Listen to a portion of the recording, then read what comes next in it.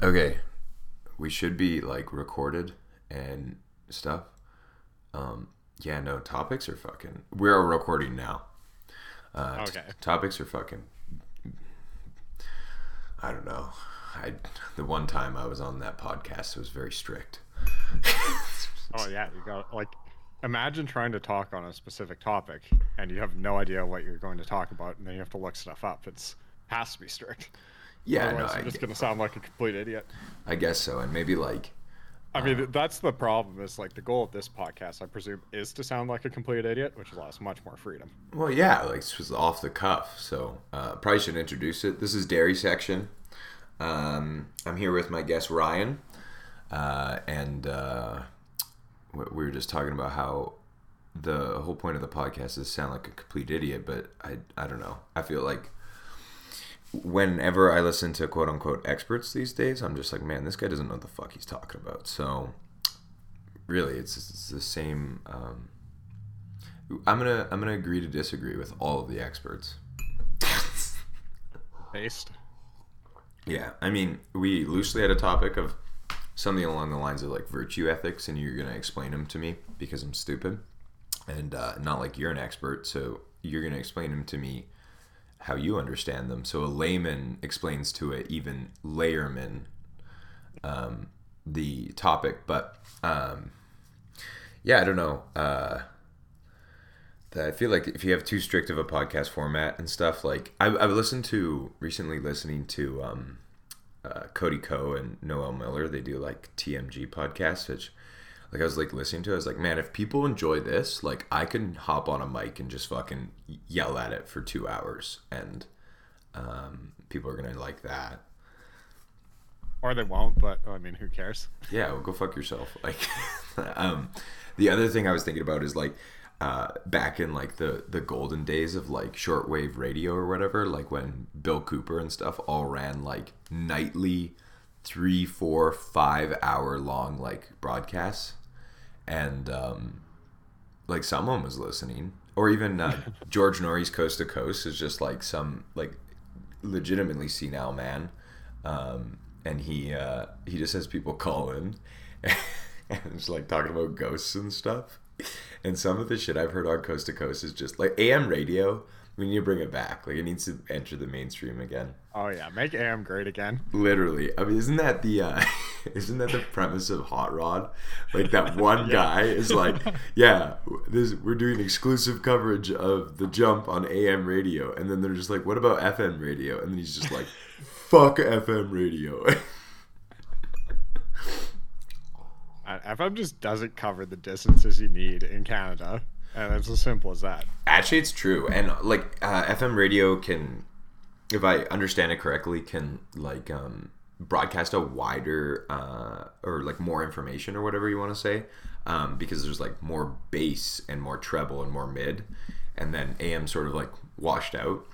But for talk radio, AM is like perfect. You don't need that like higher fidelity or whatever. Oh, But let's be honest. For music, AM's perfect. You don't need heavy bass. You don't need high treble. You just need that nice mid acoustic guitar and a boy giving you a nice talking over it. Like, you don't even really want too much singing in there. are you trying to tell me that music exists other than John Denver? I've never heard a song that isn't just John Denver lightly playing a fucking acoustic guitar. Well, I actually exclusively listen to my music through my television speakers on Fallout 70 or Fallout New Vegas, and I just whatever they play in Fallout New Vegas, that's what I'm listening to. I've thought about this before, but certainly country music's evolution has been influenced a lot by the medium which is transmitted in, because once they got onto FM, they started getting way too much bass and treble in there. Yeah, Like no, the that's old days, 60s, 70s, like it was all mid all day. okay. I'm fully willing to jump into country music over virtue ethics because I have so many thoughts.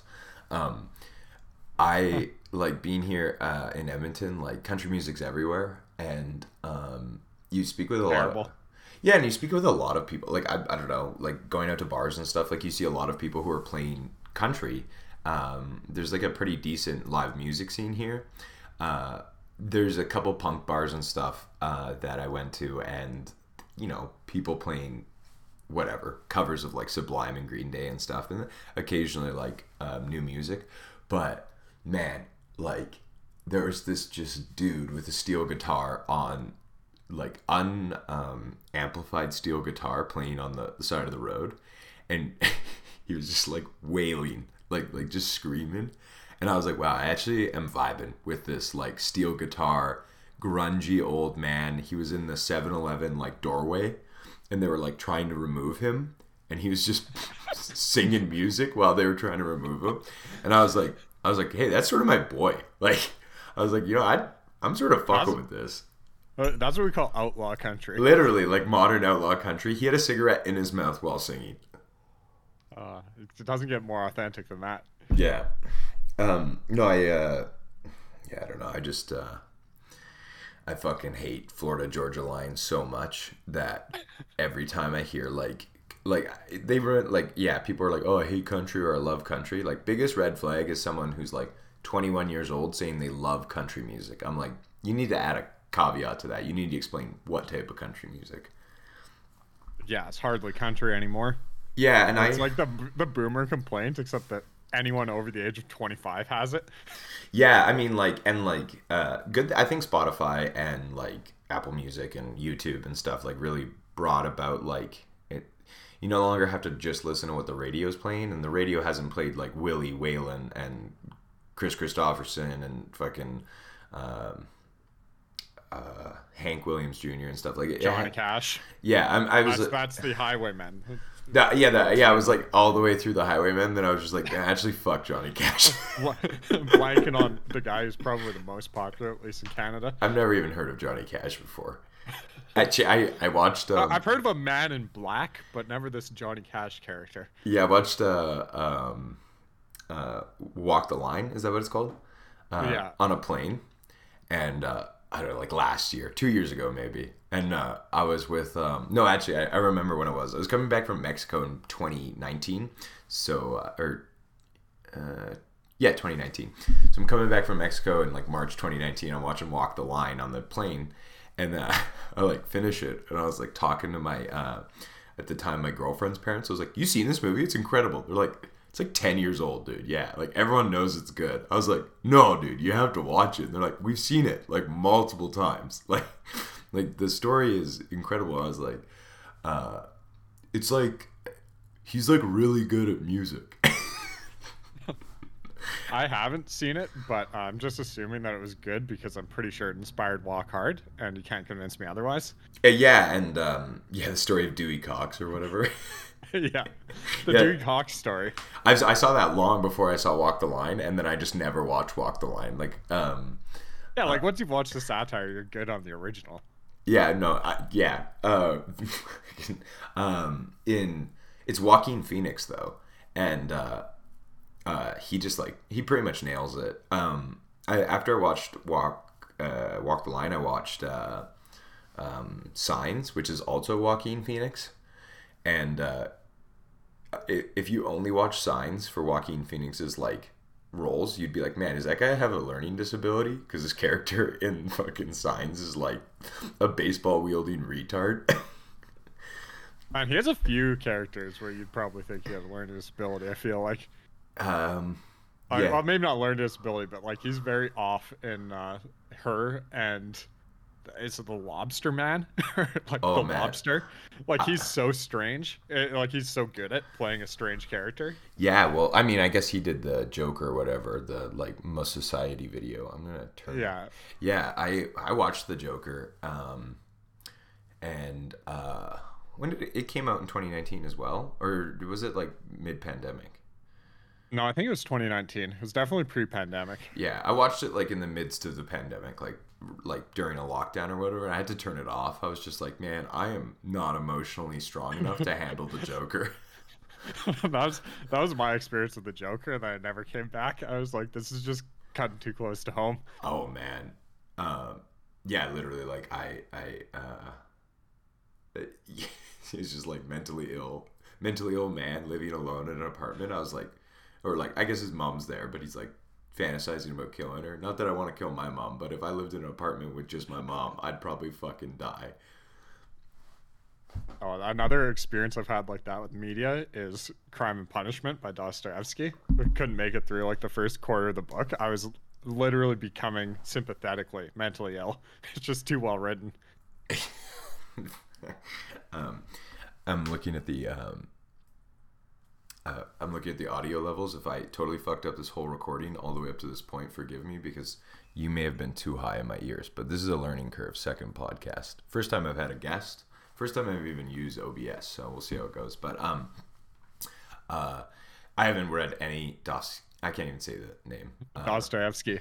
Like every time people tell me to read books, it makes me so mad. I'm like, I know I'm supposed to read books. I know I'm just not a good reader. I don't like sitting down. I was at the library with my aunt yesterday, and she's like asked the librarian to like get her a book and stuff. Anyway, I started talking with the librarian, and the librarian's like, "Yeah, I just don't read."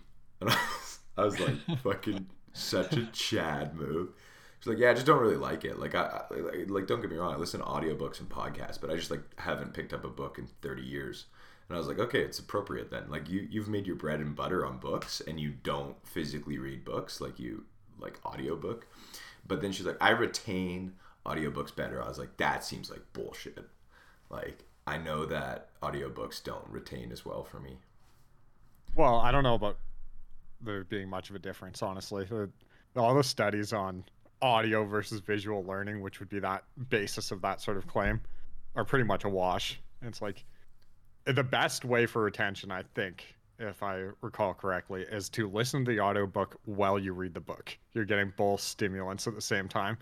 But that just sounds awful. Yeah, you got me. You straight up smoking crack if you think I'm gonna fucking double up on my book. I can. Well, actually, I both read The Great Gatsby and listened to it, and then I watched the movie. But like, it's like what 100 pages long. Like I can fucking grit my teeth and get through that. Oh, The Great Gatsby is the perfect novel. Like that is a one-day novel. You can probably pound it out in about 7 hours at a normal reading speed.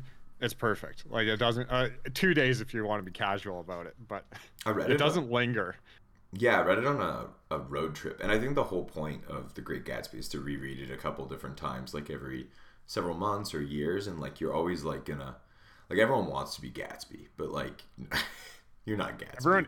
Everyone is Gatsby. That's the deep understanding. No, man. That's why it's like such a good book. Like literally nobody's Gatsby. Like, everybody's Gatsby.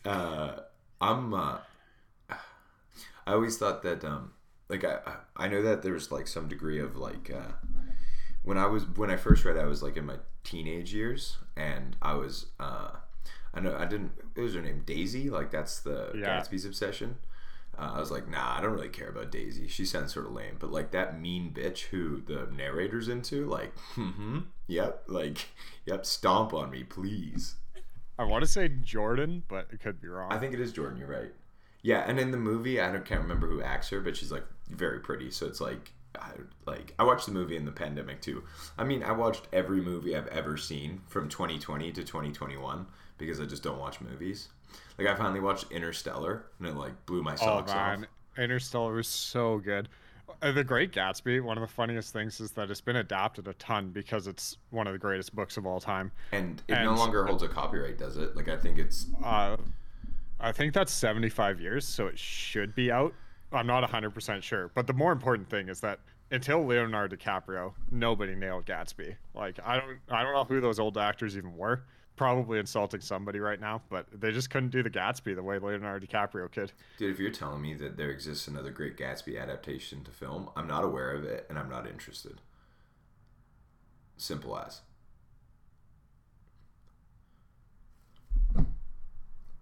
Yeah, I think that's all there is to say. You probably shouldn't be aware of it. Well, I mean, not that I'm like any sort of person who knows anything about film. Like...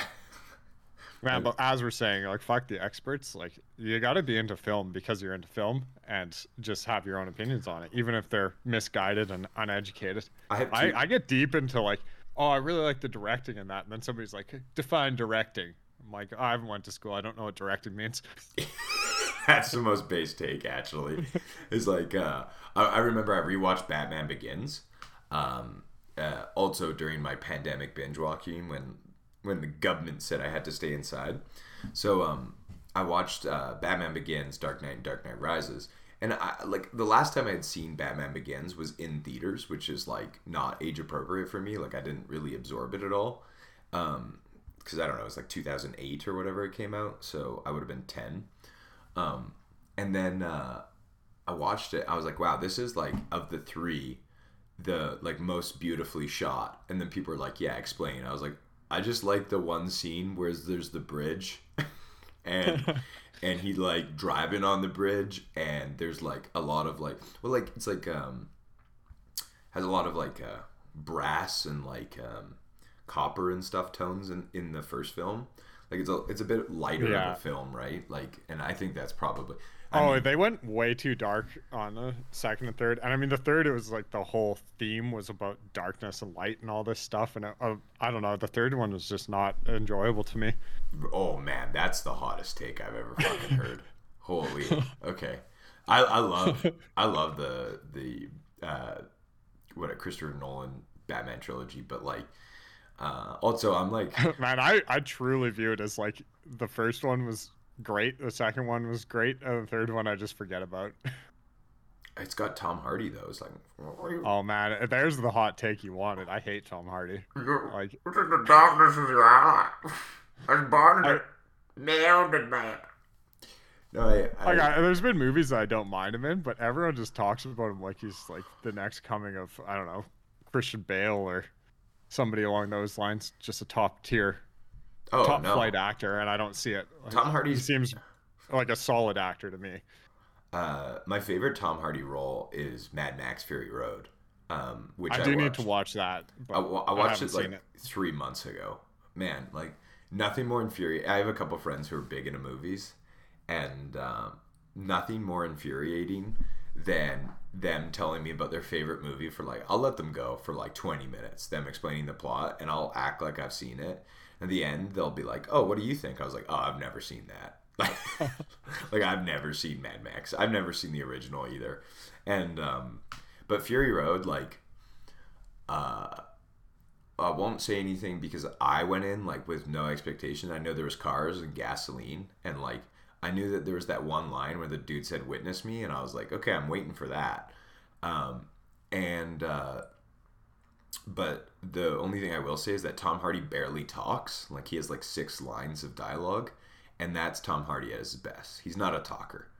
He's an movies with little talking, especially by the protagonist, it just automatically jumps it up a tier. Yeah. Like people need to learn to stop writing so many words. It's a movie, not a book. Like, dude, not everyone talks like me. Like literally, like I won't shut the fuck up, and I wouldn't watch a movie that I'm in.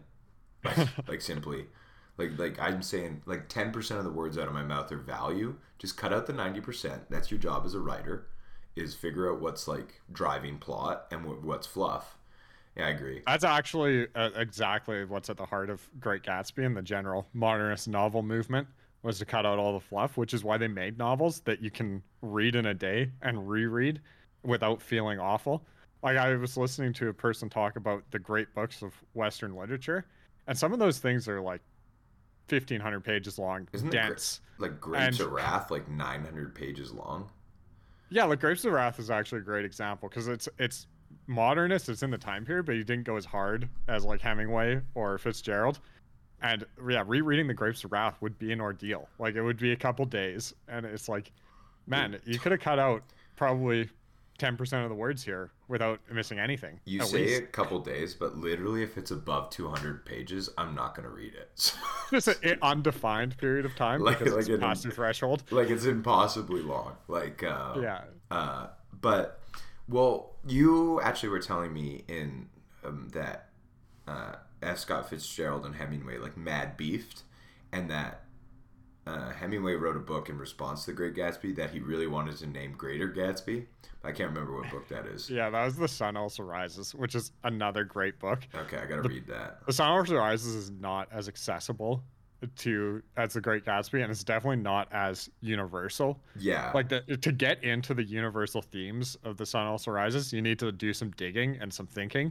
Whereas like The Great Gatsby is a universal theme in and of itself. Like it's like the guy just chasing a dream that's in the past. I mean, it's coming from a male perspective because it's like if you haven't met a guy and if you haven't heard about the one that got away, you haven't really known the guy. Like you haven't been drunk with the boy yet. It's So like that true. is the universal theme I of mean, this males is at okay. least. We're gonna start hitting close to home here, and then we're gonna have to shut the podcast down because like it's like it's 10:30 a.m. I'll just go get like a fucking couple fingers of whiskey. I'll just start musing about like she's the most beautiful girl I ever fucking saw. Is she Scott? But it's true. Like he spends like 7 years obsessing about Daisy or whatever, and I'm like, I have done nothing for 7 years, like at all. Like I've never even focused for 7 years, and and then there's this like fucking dude who goes away to war and like becomes like a boat captain and like pretty much like it's funny because he just like becomes a millionaire out of necessity. He's like, yeah, I gotta get that fucking girl, dude. So like, gonna become the most successful person ever. Like, it's like it's an afterthought. Like, yeah.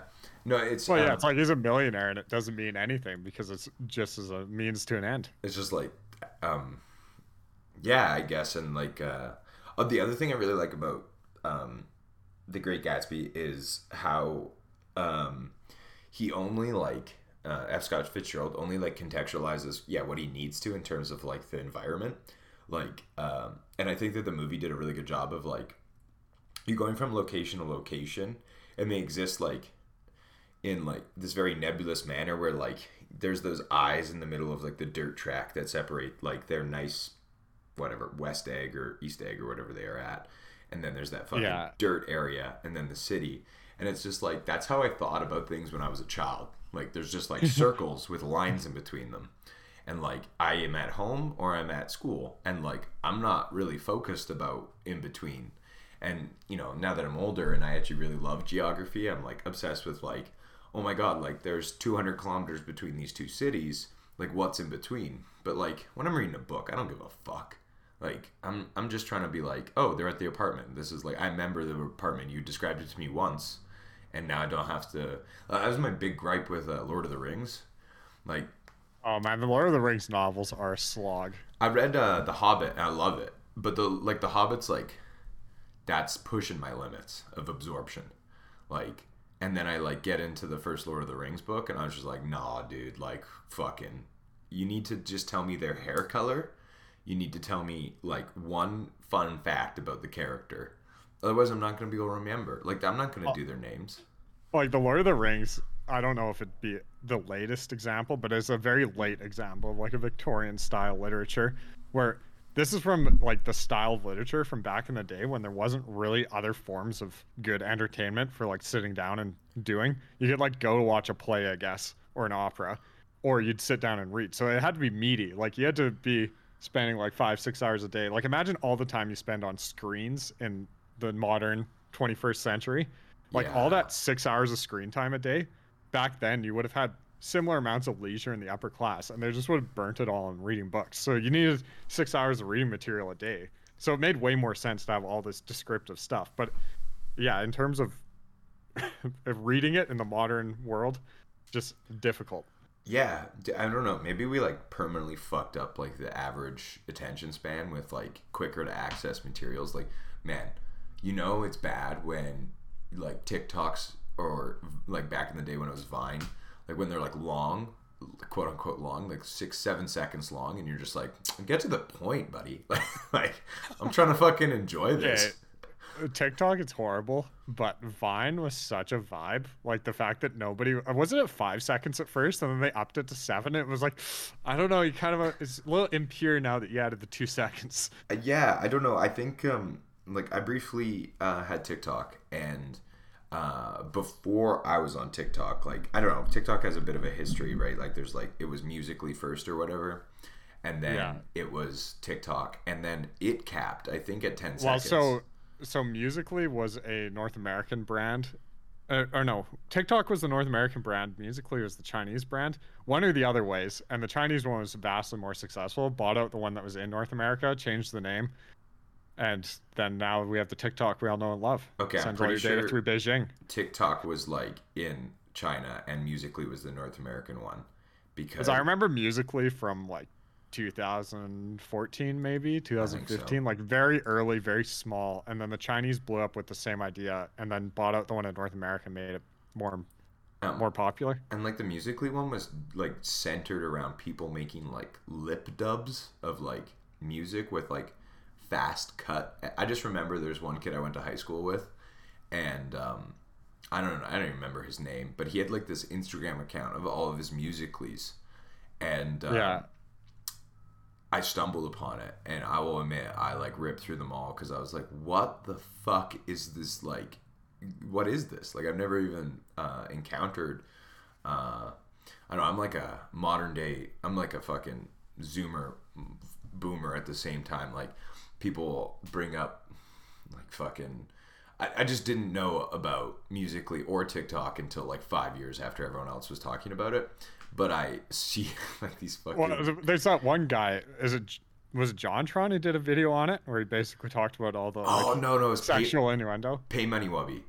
Oh yeah. Anyway, that was basically why it blew up in the early days. So if you didn't know about it in the early days, that's actually a mark for you on the moral scale because you Let's weren't out go. there looking for underage girls dancing. Let's go. Also, wasn't there like at the same time like there was a brief time when the YouTube algorithm like degraded to the point where there's just like definitely like a pedo ring operating on fucking YouTube, and people are just I like, wouldn't be surprised. I think that was the impetus behind YouTube for kids because they wanted to like segregate all the content the kids were making from the general audience of YouTube.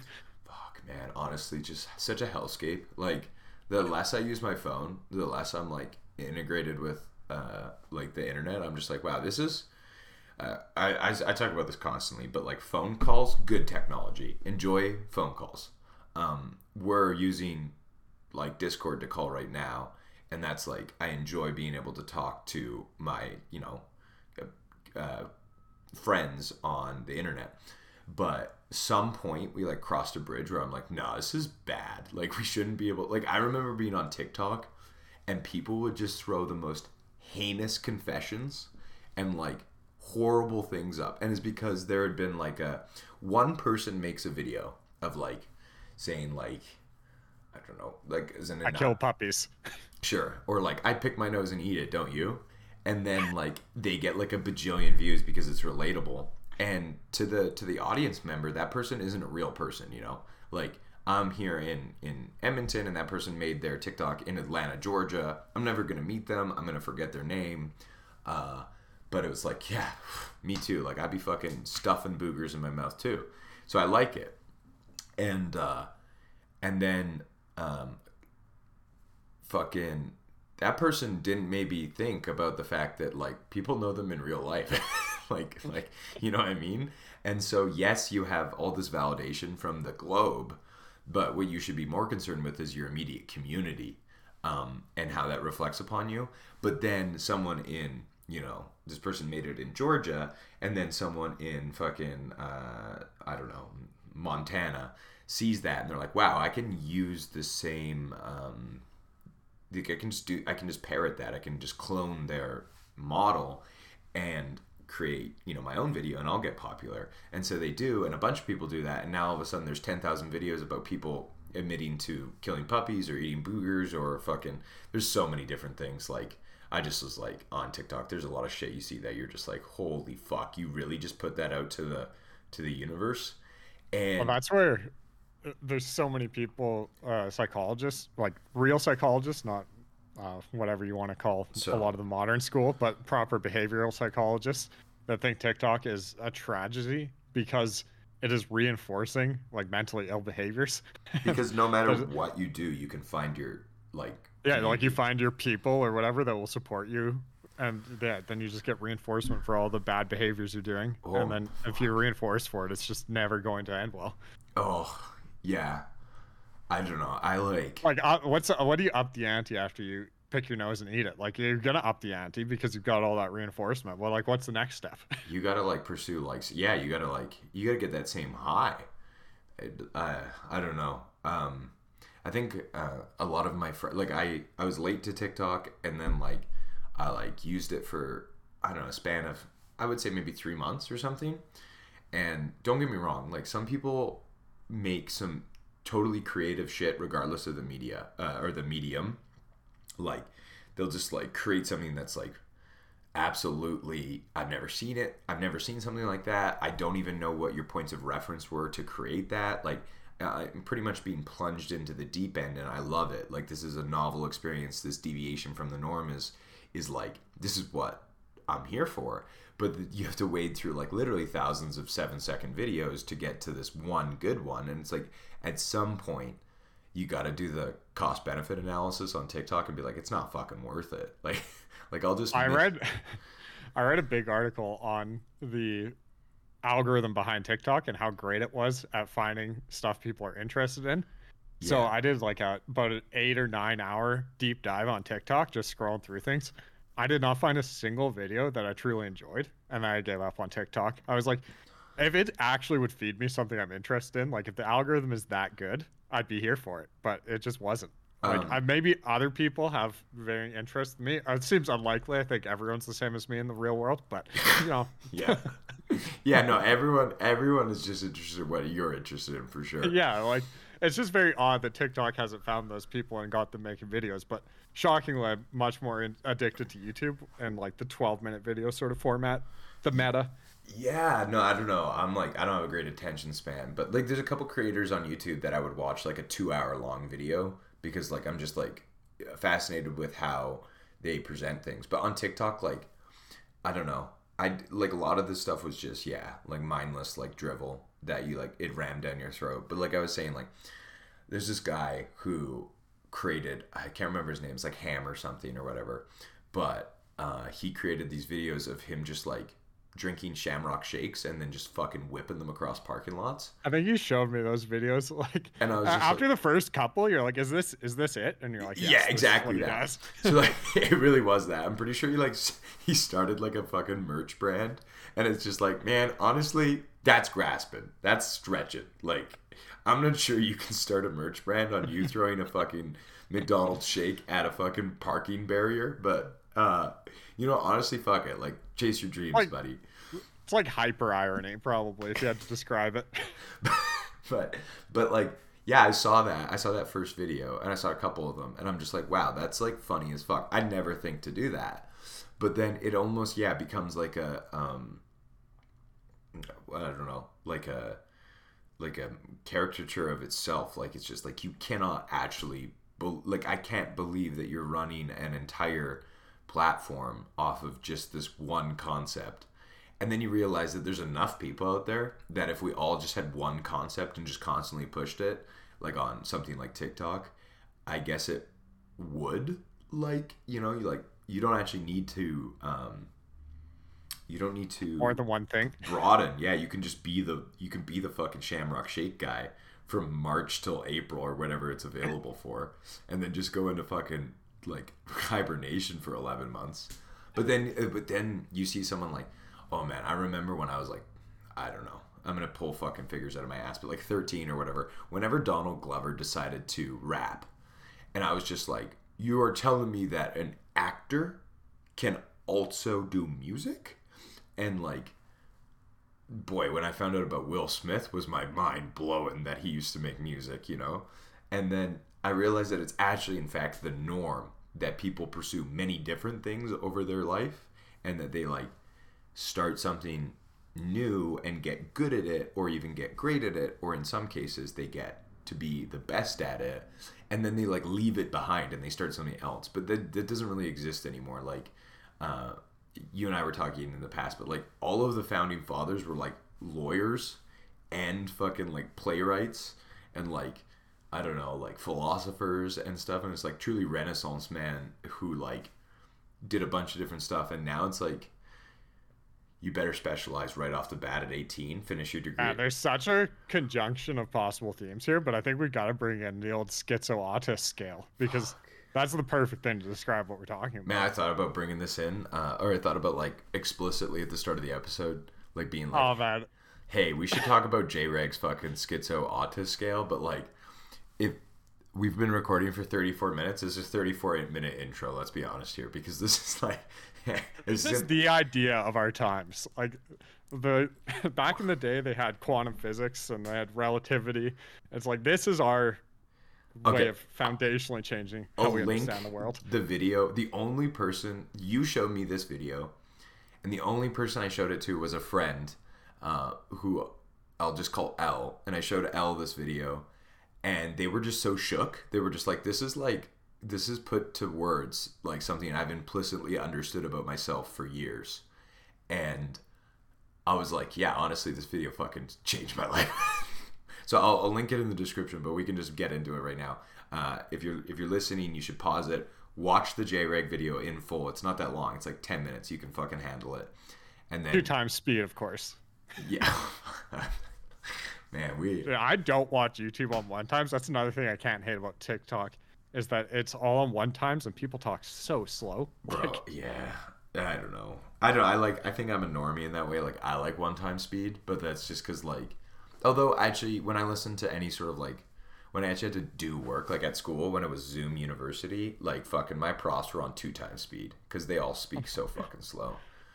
But yeah, the Schizo-Autism, I'm gonna let you take it away because you introduced it to me, and truth be told, I'm sort of dumb and I forget the exact wording he used, but although it definitely builds on previous models. I mean, even building on might be a little bit of a stretch. It might just be a reconceptualization of previous models that worked in the world, but it works for the meme generation to a T. And basically, your schizos are the guys who go out and explore things, and like they don't even want to be there, conceptually, ideally, if it's already been done. Like, this is like your ultimate hipster would be, well, I guess, you know, a schizo would be further along than a hipster, but a hipster would be like a normie that's on the schizo side of things, because they don't want to do what's been done before. And then like a schizo is like having completely novel thoughts and conceptualizations, and to the point of mental illness. Yeah, I think JREG even goes so far to be like, they like true schizos, 100% schizos, like they draw connections when no connections should exist. Like they're just constantly drawing connections between 2 separate concepts, and once in a while they're able to connect 2, you know, previously unconnected concepts. They're able to draw a parallel between them that nobody had drawn before, and discover something totally new, like a new field of study or something. And then they, you know, but 99% of the time they're just literally fucking yelling about things that are not connected. And well, it's because like they're always searching for this novelty, and that's the connection between 2 things that haven't been connected. So then, yeah, at some point they've got to stretch real hard to make those connections to get that novel hit. And it's like, oh, that just hits me, it resonates with me on such a deep level. But then you do get that hit. Yeah. Then you have the autists, and the autists are the ones who go out and they find these valid fields of study that almost invariably were explored by a schizo first, because schizos have to lay the groundwork. It's like their nature. But then autists find like the wheat from the chaff, and then they build it up and they develop it into like a proper discipline of thought or anything along those lines. Yeah, I think that's most of your normies then, like the professional fields would be like that, where it's like, oh, I'm going to go to school for 8 years and I'm going to do this as a career for 40 years. Like that's a normie autist. And then like your pure autists are like, I only play Minecraft 14 hours a day. Oh no, even better. I only play Legend of Zelda Ocarina of Time 14 hours a day, and I stream it on Twitch to make a living. But yeah. Yeah, like just whatever way that they're able to translate their obsession into like surviving, and like Twitch has given them a great platform for that. I think we should. He talks about the desert in his video. So you were supposed to do your homework and watch the video, so you're supposed to know what we're talking about. But you have these like people who run out into the desert, the schizos, who want to get as far away from all of these established towers or buildings or whatever, and they start foundations, but they quickly abandon them. And that's what really resonated with me. Like, I literally have no ability to dig deep on something. I'm not interested in learning the nuance of like for example, right now I'm learning how to skateboard, and this is just like a microcosm of this video or whatever, but like I am watching these skateboarding videos and I see how good people get at skateboarding, and I'm like, and they invent new tricks, and they they're building the tower of skateboarding or whatever. And I'm like already losing interest like at like 2 weeks in, but I want to get to the point where I'm like, okay, I could do it. Like I could get better. So I just need to prove to myself that I could get better, and then I'm gonna leave it. But that in a novel sense of like, how do I connect like concept? Like I went to school for political science for a long time, and I remember just like watching this JREG video and being like, wow, like there is like so many times when I tried to connect like the structures of like running a country or whatever to like just anything I was doing in my daily life. Like I worked as a bartender at the same time, so like I began like fusing like political science and bar politics in my head, and I was like, there's nothing useful here. Like after months of trying to do it, I was like, there's nothing good here. Like I don't know what the fuck's going on. That's just because you're not schizo enough. Like Maybe. you need to be just a little further, then you Yeah. can see the connections.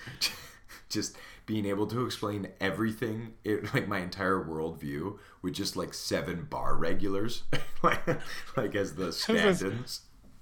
This is Marxist bar stool theory. Yeah, but yeah, that video, it really, it also made me feel less alone because, in the sense of like, I don't know. Both my parents are longtime professionals. Like my father's an engineer. My mother was a teacher, and so they graduated university. Both of them. They'd worked a couple jobs in their teens and stuff, but like they've had like maybe 5 jobs total.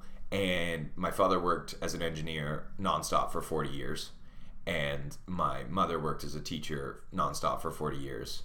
And then I don't know, I got to 18 and they're like, okay, time to like ship off to university. You better decide what you're into and like start building your tower for the next 40 years. And the thought of like doing the same thing for 40 years, like actually broke my mind. And I had like a pretty significant, like depressive and like anxious time in my early 20s that I'm still trying to navigate. Like I'm like, oh, you expect me to be whatever, it might be a lawyer or a doctor or whatever forever? And then I realized that I just don't buy it. Like I think I could go to school and become a lawyer and do it for a couple years and then just straight up fucking stop and do something else. And when you learn about like historical figures, that was the norm back in the day. Like I think we've just certainly gone too far as a society on like promoting the autism side of things, because like really it's very reasonable to say that people who are predisposed towards one side or the other should be nudged towards the middle. But it's like, if you're predisposed towards the autism side, you're just nudged further into it. Like Yeah. I was having this discussion with you earlier about PhDs, and I had a quite God. intelligent English professor that taught me rhetoric. And rhetoric is maligned in modern schools.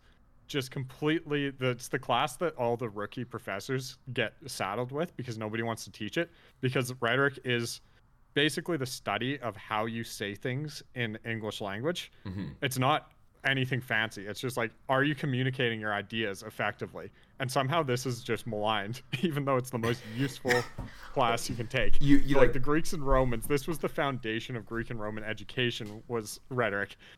So after all that preamble, she did a good job of teaching it. I think it's probably the English class I learned the most. But she had a PhD in Canadian science fiction. It's like, no, like, sure, you could read Canadian science fiction, but that should not be a PhD course. That is insanity.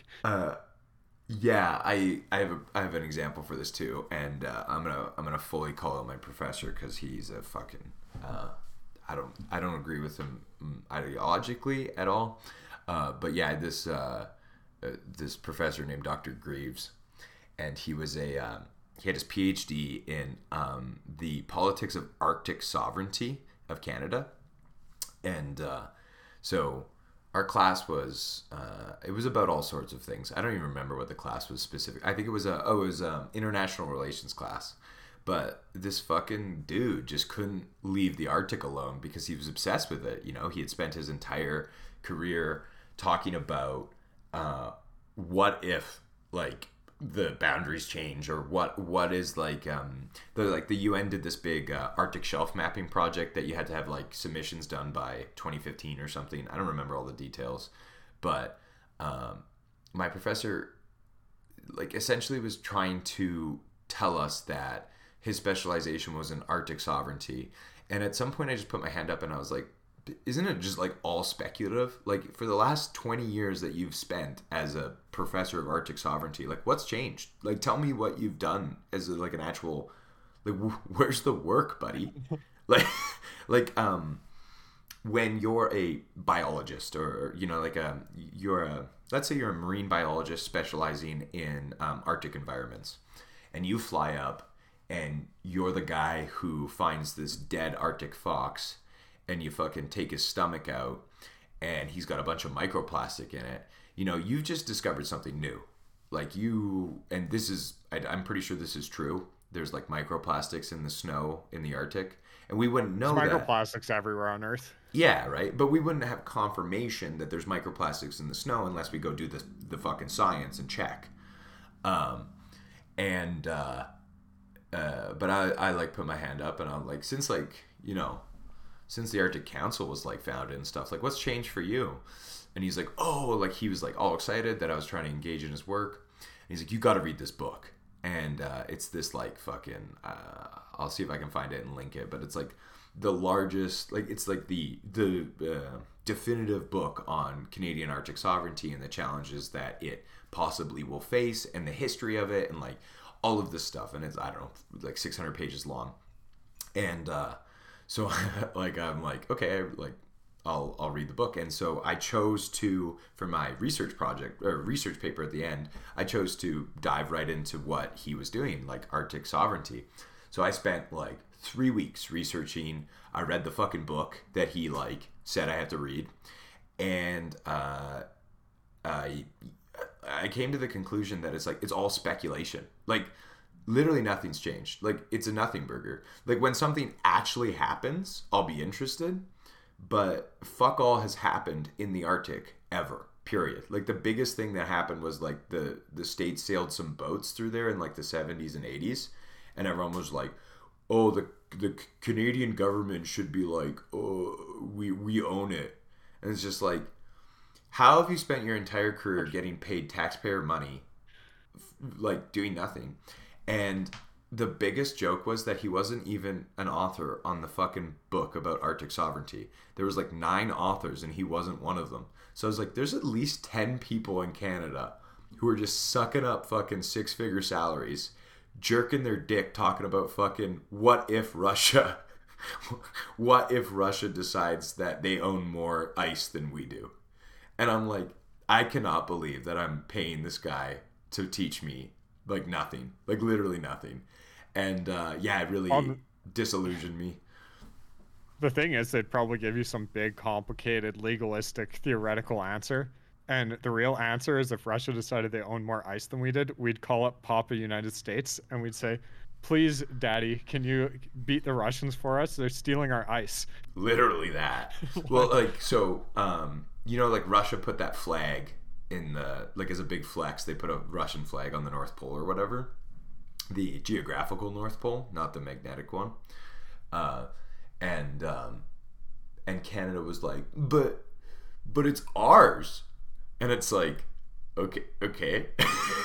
like the Russians have nuclear powered icebreakers, and we're still, I think we have one functional icebreaker that we bought used off of Denmark or something. Yeah, and it's like it's like they've got a nuclear reactor driving an icebreaker. I think they've got another one in the works. It's like, yeah, you're not going to fuck with that. If they decide they own more ice, like we're actually going to have to call the United States in. There's no other option. And it's like, so this professor, Dr. Greaves, it's like, what are your articles actually doing? Like I could read them as food for thought. I could read them and being like, oh man, that might be crazy. Might be, you know, like how about you go up there and fucking like do something real, like check if Arctic foxes are dying from fucking, I get it, you're not into biology, I'm not into biology either. I find it fascinating to learn about, and I'm really happy that there exist those autists who are super focused on whether the Arctic foxes fucking behaviors have changed due to, you know, ice flow, due to global warming, blah, blah, blah, blah. That is cool. And that is important because, you know, maybe the Arctic foxes go extinct and we have the reasons behind why, and we can sort of discover like, oh, the next time a species is being threatened, we learn these lessons from it. But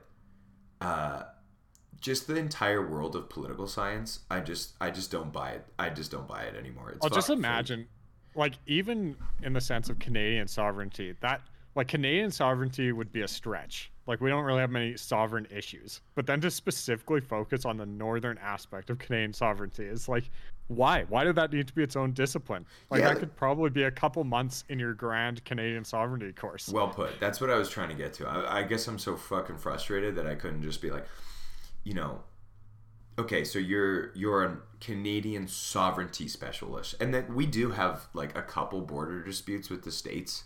And Denmark that we recently resolved and now have a new land border.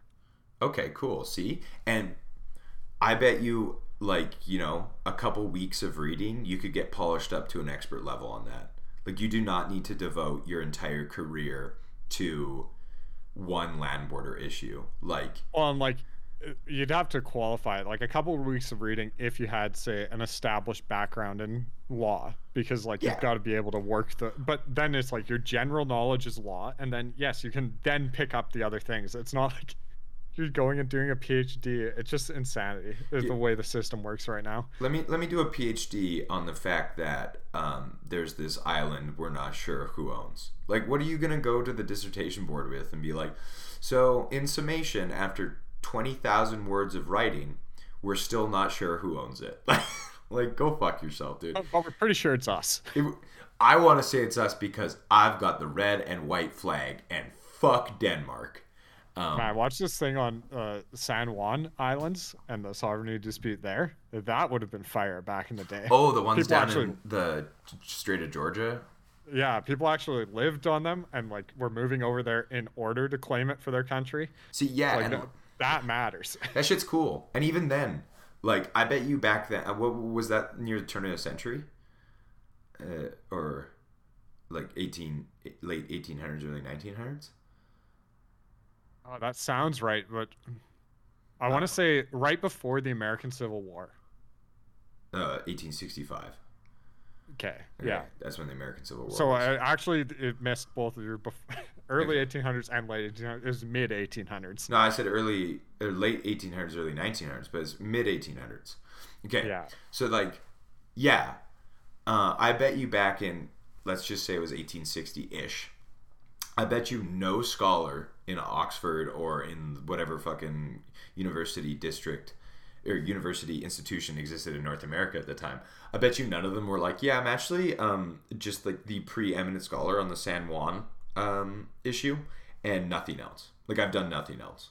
I'm just focused on the history of like the San Juan dispute. Like, they probably tackled it for like however long the fucking crisis went on, and then the San Juan Islands went to the States eventually.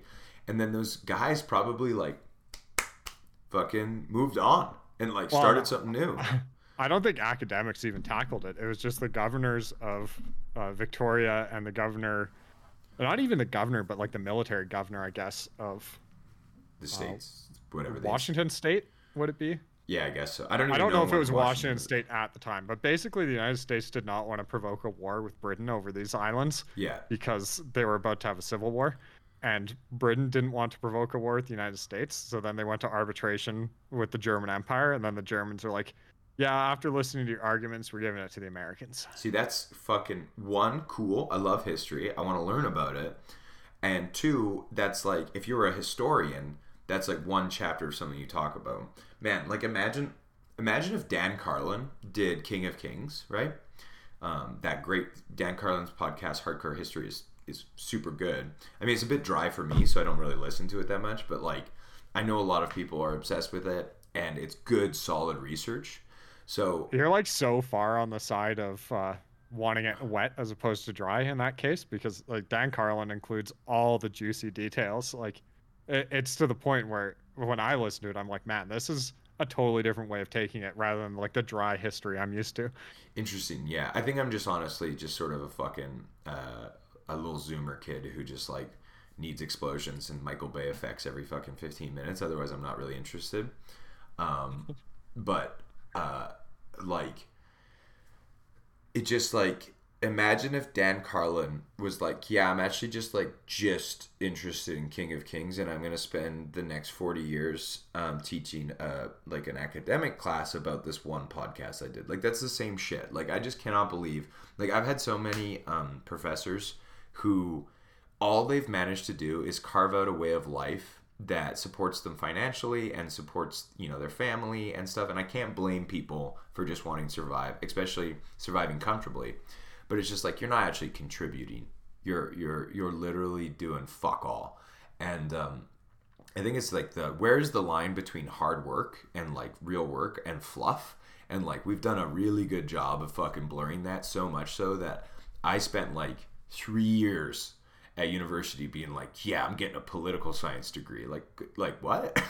Like, what is that? What is a political science degree? Like, it's not law. Like, if you got a political science degree and then went to be a lawyer and then went on to like arbitrate or be a, yeah, like, let's say you're a criminal defense lawyer and you're doing real work defending people, and the laws get changed based on the precedent you guys are setting, and they reinterpret the law. That's a real job that has implications for people later on in life. There are no implications for the Canadian Arctic sovereignty specialist, Dr. Wilfred Greaves. He could say whatever the fuck he wants forever. He could just keep railing about, man, what if? It's just like, yeah, what if, buddy? Like, move on. Like, go fucking do something else. I don't know. I don't know why, but that makes me think of, there's the lady in China who rewrote Chinese Wikipedia history of Russia, like millions of words of false alternate history. I'm like, you could do that with Canadian Arctic sovereignty. Like, you could go on Wikipedia and just start whipping out new explorers who like planted flags and established our claims all over here. And like, I bet you people don't care to the point it would probably fly for a decade. Like, fuck yeah, dude. And like, literally, like, I just can't imagine that any of my professors who, like, they're like, yeah, I just gotta like mark all your papers, and it takes like 6 weeks to get my papers back. It's like, buddy, if I took 6 weeks to submit that paper, you would have fucking freaked out. Like, I just think that the academic system is like full of complacency and like, yeah, like I said, speculation, and just sort of, it's, I mean, there's still STEM. Like, I bet any engineering students listening to this are like, I fucking wish it was fluffy. Like, no, I gotta learn linear algebra, otherwise I'm gonna fail. I've got to learn matrices, otherwise I'm gonna fucking fail, and I'm not gonna be able to do the math in order to design this building. And if I don't design the building right, I'm gonna lose my engineering fucking permit, and someone's gonna die. And like, I'm like, wow, like, at least you have some responsibility at the end of the day, you know? Like, at least there's a point, you know what I mean? I'm sure that there's a lot of STEM fields that are sort of like getting like blurred or whatever, like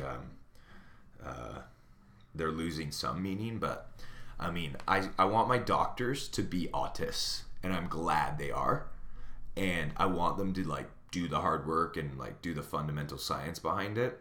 But even there, you've got a good spectrum, because like your truly autistic doctors go into hyper specialization. Like surgeons would be like your first step, and then like heart surgeons and neurosurgeons, like all more autistic. And then like your family doctor needs a bit of that schizo, because he's got to build connections between the entire field of medical science. Yeah, GP's got to be like, oh, we've got this kid who came in, and 99% of the time this kid's earache is just an earache, but 1% of the time it's like, I read this study that it's some sort of rare fucking ear bone super cancer, and like, we wouldn't discover that unless someone was making those connections. You're right. Anecdotally, I know 2 doctors. I only know 2 people who have been to med school. One of them is becoming a GP, and the other one has spent, I think, 10 years now, becoming attempting to specialize in brain surgery, and the system worked really hard against him to like, he didn't do well in a lot of the interviews and stuff, because he was such an autist. Like, he just didn't have good like table side patient manner and stuff. but the system was like squeezing him to prove him that he had what it took. And I'm like, this is why those institutions exist. And I think like the medical field has more integrity than like almost all of the quote unquote social sciences are just fucking bullshit. Like my my dad retired, and the person who replaced him, my dad was an engineer, and the person who replaced him has a degree in geography, and I'm like, I don't think that is gonna work. You know what I mean? Like, I think you actually need an engineer. Oh, it's gonna work. It's just, is it going to work well? Oh yeah, I suppose something's gonna happen. Like It's like, because like it's government, right? So like technically, if they didn't exist, things would still happen. Like, true. It's just, are they going to hold people to account when they have no idea what they're talking about? Probably not. No, it's true. I think I don't think my dad's the type of person to ever come on a podcast. He's not interested in speaking for anyone. Like, he doesn't want anyone else to hear him. He's a pretty private person. But the gripes he has had about government work for the last 40 years, he's just like the ineptitude has grown so much in his time. Like, when he entered working for the government in the late 80s, in his current role, because he worked, I think, from 1986 or something as an engineer, he graduated in 86 and probably like 87 all the way until 2022 so that's 35 years as an engineer. He said like the quality of work and the quality of like it's the term is like you have to be culpable for your actions, right? And the culpability has just like died. Like, I could get a job with the government with my political science degree as some sort of like fucking clerk or whatever. Like, I don't even have a fucking political science degree, but I could finish my political science degree. All you need is a bachelor's of something, bachelor's of X, and they'll hire you with the provincial government of British Columbia. And then I could go and just like professionally beat my dick for 30 years and get paid 80 grand a year to do it. Do no real work, like just fluff it up, and then retire. And I carved out a really comfortable way of life. I'm sure I could raise children and, you know, have a wife who could have her job that is also, you know, fluffy, and raise these kids, and then they go get fluff jobs. And at the end of the day, it's like, you've changed nothing, you've contributed nothing, and we're no closer to solving some of the very real issues we're facing as a human race or a society, or at a more communal level. Like, there are things that go wrong in your community, and it's just like, you wish the authority figures in place were dealing with them, but there's just a lot of people who are just like fucking doing the bare minimum, and, you know, getting their paycheck, going home and fucking sitting on their couch watching TV, and it's like, damn, I wish someone was like well, we're not keeping them responsible, I guess, ultimately. Like, it comes to one of the interesting things that I haven't fully explored yet, but basically the original ideas behind higher education had a lot to do with teaching virtues, like how to think through things correctly, and, you know, taking responsibilities. And you're supposed to come out as a more ideal citizen than you went in as. And I think that's completely lost these days. Like, people aren't coming out of university with like some sort of fire in their belly to go change the world for the better, or like even a sense of like deep responsibility that they should make the world a better place. They're just coming out of university like, oh, I just got that piece of paper, and now I'm gonna go have a cushy life, and I'm just gonna like avoid as much trouble as I can and call it good. And meanwhile, we're, you know, marching towards, I don't buy the whole marching towards doom thing. Like, I think humanity often deals with these seemingly impossible, like if we were in 1939 and war broke out, I'm sure that we would be feeling very, very strongly about how the world might be ending because the Nazis are taking over or whatever.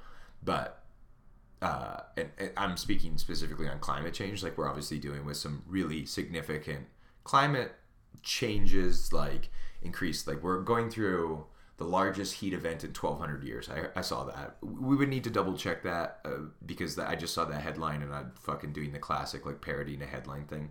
But what I'm saying is that humans are naturally reactionary, and that we've yet to have the huge amount of disruption that we need to sort of get our asses in line and moving on it. And there are people doing good work out there. I'm not saying that there aren't, but you're right. Like, people with the fire in their belly, and if they do have fire in their belly, if they are an idealist, like someone who is seeking to change the world, and then they get beat down by the system of being like, well, you have to wade through all of these like inept fucking idiots. You're gonna be first. You must fight your peers before you can start fighting the issue. And I guess the other thing to specify is like you need to teach both the like fire in the belly responsibility and virtue, because like without virtue and fire in your belly, you end up with like communists or fascists. Like that just like true. The way of putting it that I think resonated the most with me was it's like if people are just focused on the here and now and like they believe they can fix all the problems immediately without any sense of what's the term, but like good judgment, like the idea that things don't change rapidly and you need to have patience and all of that sort of virtue aspect, then they'll just end up, the ends justify the means, and you get the gulags or the concentration camps because you're removing these undesirables from society. Yeah, it's like, well, that is not a virtuous act, but if you only have fire in your belly and no virtue, then you just go with it. But it could be utilitarian even if you're, oh, this will maximize happiness if I throw all these people in a concentration camp. Yeah, like if we get rid of 10% of the population that's causing quote unquote all of our problems, and the 90% of us who are left are super happy, then, you know, I'm sure John Stuart Mill would have some defense of this if he was here with us today on the podcast. But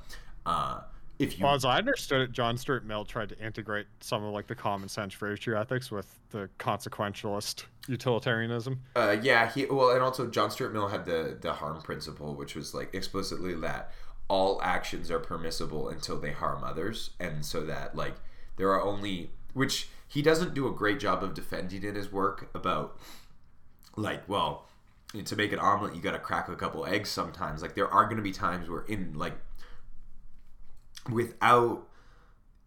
unavoidably you're going to make some people's lives harder in the pursuit of a greater good or whatever. But what your point is you're saying, like, if we were to educate people on there are effective strategies in order to achieve goals, and there are things that we must keep in mind in the meantime while achieving those goals, such that you can't just vilify the Jews during the 30s and 40s in Germany. You can't just vilify one group and be like, well, things are going to get a lot better economically here if we just kill all those Jews and like take over the world. And it's like, well, sure, you're changing the world, but you're not actually improving it. You're right. I think most people would agree, making it a whole lot worse. Well, and if you look at like the economics behind it all, because a large part of the persecution of the Jews, not to get too into that, but a large part of it was to seize their wealth and then to put that wealth into building the military. Mm-hmm. And the way I describe it is basically Nazi Germany was an engine that was redlined from like 1933 to 1939, and it was about to blow if they didn't go to war. And yeah, setting up a society that has to go to war is just a horrible idea, unless you're a Nazi or a fascist or a communist that believes in eternal war. Not all communists do, but they have the eternal revolutionaries that want to spread the revolution by arms to the rest of the world. Mm-hmm. Yeah, I feel like, I don't know, that this is like, we're at an hour and 8 minutes. Like we could get into a whole other episode about like the political, just start putting chapter breaks in here.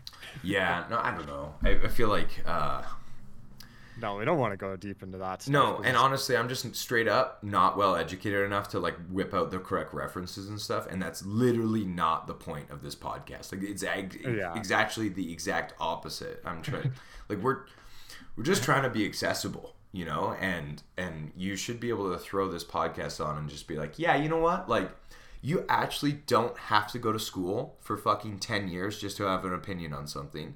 And don't let them convince you that you have to go be an expert in fucking Arctic sovereignty just to have an opinion about Arctic sovereignty. In fact, I would argue that the people who have specialized in Arctic sovereignty are only seeing the trees and can no longer see the fucking forest. It's just like, buddy, there's still the whole world out there, and your fucking focus on this narrow, icy scape has limited your ability to draw meaningful connections elsewhere, and that's where those schizos come in. That they need to connect these things, and that if you do find your passion, your autistic passion, and you want to build that tower for the rest of your life, I want to encourage you, and I'm happy you exist, because that's how we get things like penicillin and like fucking, I don't know, Einstein's theory of relativity. Like, certainly Einstein was, he's a very special case, and I don't really know all the details about his life, but he certainly worked towards understanding relativity for his entire life, and we are much better for it. But those people who tend to be on the schizo side of things, or on the autistic side of things, but closer to the center, not only are you valid, and that you're fucking not wanting to just do the same thing for the rest of your life is good, but you're necessary, and that fucking the academic system has pushed us into being pigeonholed, and it's just like, I just don't buy it. I'm a generalist, and it's just so strong to me that I want to understand everything a little bit and build my worldview that way. There's that quote that's like, you can understand the universe through studying a single grain of sand, and it's just like, that's valid, if that's what you want to do. But I'd like to understand the universe through studying as many things that jump out to me whenever I feel like, whenever. I like describing it almost as the goal of anything I'm interested in. If you've heard of the Dunning-Kruger effect, it's the idea that when you know a little bit about something, you think you know a lot. And then when you know a lot about something, you realize how little you know. Mm-hmm. And I like to hit that point of like thinking you know a lot, and then you look out over the vastness of what you don't know. Like, you just realize how little you know, and then you move on to the next thing. Yeah, I like that. Yeah, it's just like you've climbed the short, steep hill to this top, and then many people want to slide down into the valley of unknown. I watched this... or pretend it doesn't exist. That's the worst outcome, is like genuinely believing everything about this because you've reached the top of that Dunning-Kruger curve. Yeah, well, right there, if anyone says they know everything about anything specifically, one, they're a liar, and two, you can just write them off because they're obviously fucking stupid. I've been guilty of that in my past too. Actually, I think just in general, if you had asked 18-year-old Shay, like, oh, like, how's your life going? I'd be like, man, this fucking life thing is easy. Y'all are pussies. Like, fucking get a job, have a car, get a hot babe, fucking pump out some kids when you're 30. It's easy. And then I was just like, I quickly slid into the fact that I don't really know anything about anything. I can't even remember. I think it's Joe Rogan, which I've never really watched Joe Rogan, but I was with or listened to Joe Rogan, but I was with a friend, and he had put on this Joe Rogan podcast. And the guest, who I forget, but he's a physicist, he said, scientists have to be comfortable with being on the edge of the unknown, because that is what science is driving into, uncharted territory and beginning to chart it. And like, previous, when we were explorers and like John Cabot and fucking, I don't even know if that's how you say it, and all those other fucking explorers, they were doing it in a very like concrete sense. Like, Europeans had yet to discover much of the world, and they were going out into the unknown, and they were doing the pursuit of science. Like, they were charting the world. But now we are more... Darwin's probably the pinnacle of that example. Like, going around on the Beagle, looking at wildlife, and like eventually synthesizing the theory of evolution. Exactly. And being comfortable with the unknown. And you should, in your personal life, be comfortable with not knowing what others know. If you're entering a field, of whatever, for me it was skateboarding. There's people who know how to fucking kickflip, and I don't. And I'm comfortable with the fact that I don't know how to kickflip. I think you could probably bring this into the whole gatekeeping argument and stuff, but I'm not going to bring it to that sort of style of connotation. What I'm trying to say is, like, just fucking do what you want to do, and maybe something will stick, and maybe it will never stick, but there was a purpose in you pursuing it at that time. And this is all my personal, like, I'm not some sort of fucking absolute, this is not the authority on it all, but this is how I understand things. And it's absolutely okay to like go to university or go enter a trade or whatever, and then like feel like you've specialized to some degree, but realize that you're never going to want to do it. And I actually think precisely what the argument of this is that that's necessary, because someone's got to be novel, someone's got to draw the connections between, you go to university for a couple of years and maybe being a nursing student or something, and then you're like, fuck it, I want to be an electrician, and then you can connect nursing and electrical. How often does that happen, you know? And there might not be anything there, but there might be something very important. And yeah, I'm so upset with the social sciences. Bullshit. Social sciences. Yeah, the whole idea of changing the name from the humanities to social sciences, it still bothers me. I believe it happened in the late 1800s. And it's like, no, humanities was what they were. And then calling it a science just because you can now crunch numbers big with statistics does not make it a science. Like, yeah. It could be called the social statistics, I guess, if you wanted to be pedantic. But humanities just is so much better. I do want to be pedantic. Yeah, I mean, being pedantic is like, people need to bring it back in a sense. You don't see it very often anymore. Also, I think it's okay to just tell people that what they're doing isn't valid. Like, in a lot of ways, like you're not everyone, not all.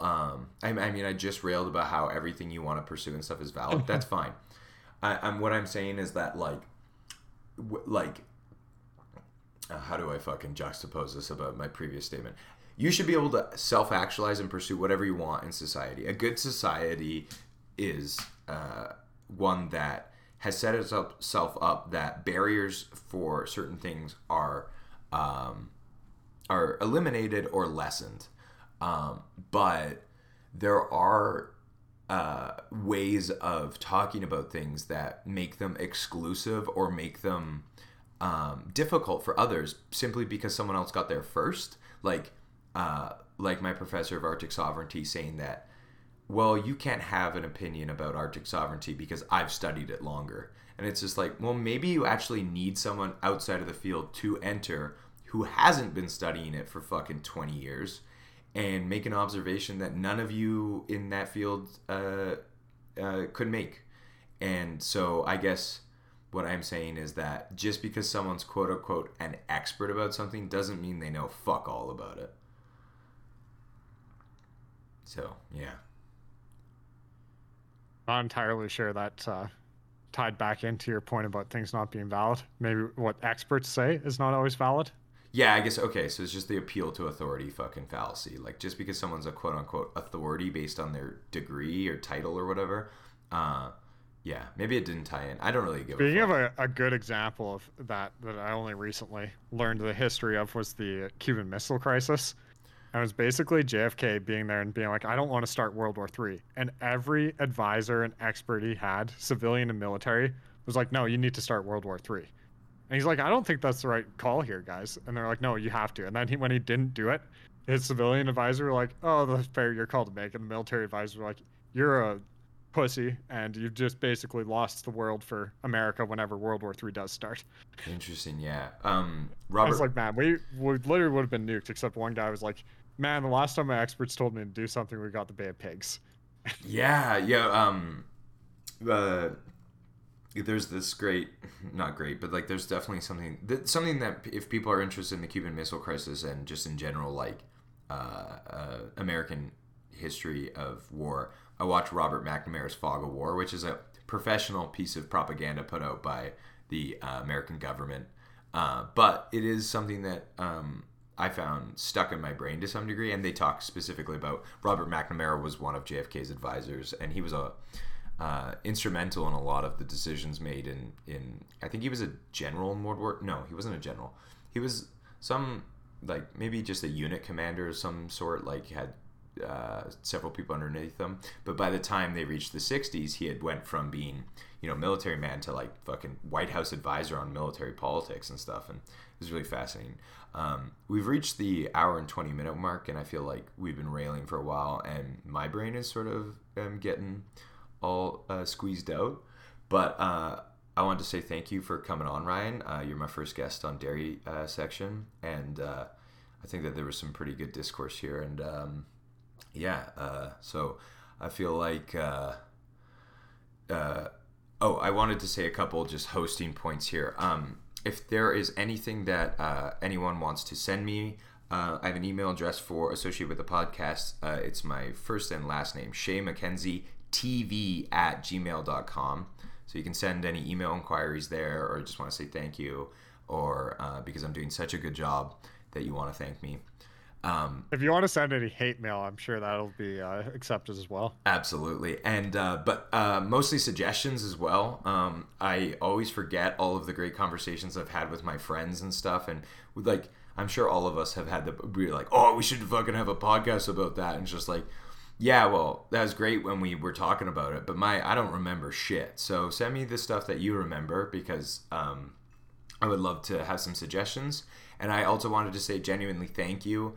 There were people in Germany, people in South Africa, people in Ashburn, specifically in the States. I don't know if 2 people in Ashburn listened to my last podcast and my first one. And then people in obviously my friends and family who listened. Just want to say thank you. It's super easy to start a podcast. If anyone wants to, send me an email, and I'll just explain how I did it. It was really easy. I don't know shit about this, and I did it in like literally 30 minutes. I set it all up. So we're gonna end the podcast there. So this has been Dairy Section episode 2. I'll title it after, and it'll be real fun. So thanks very much for tuning in, everyone, and we'll be back with some zany content the next time.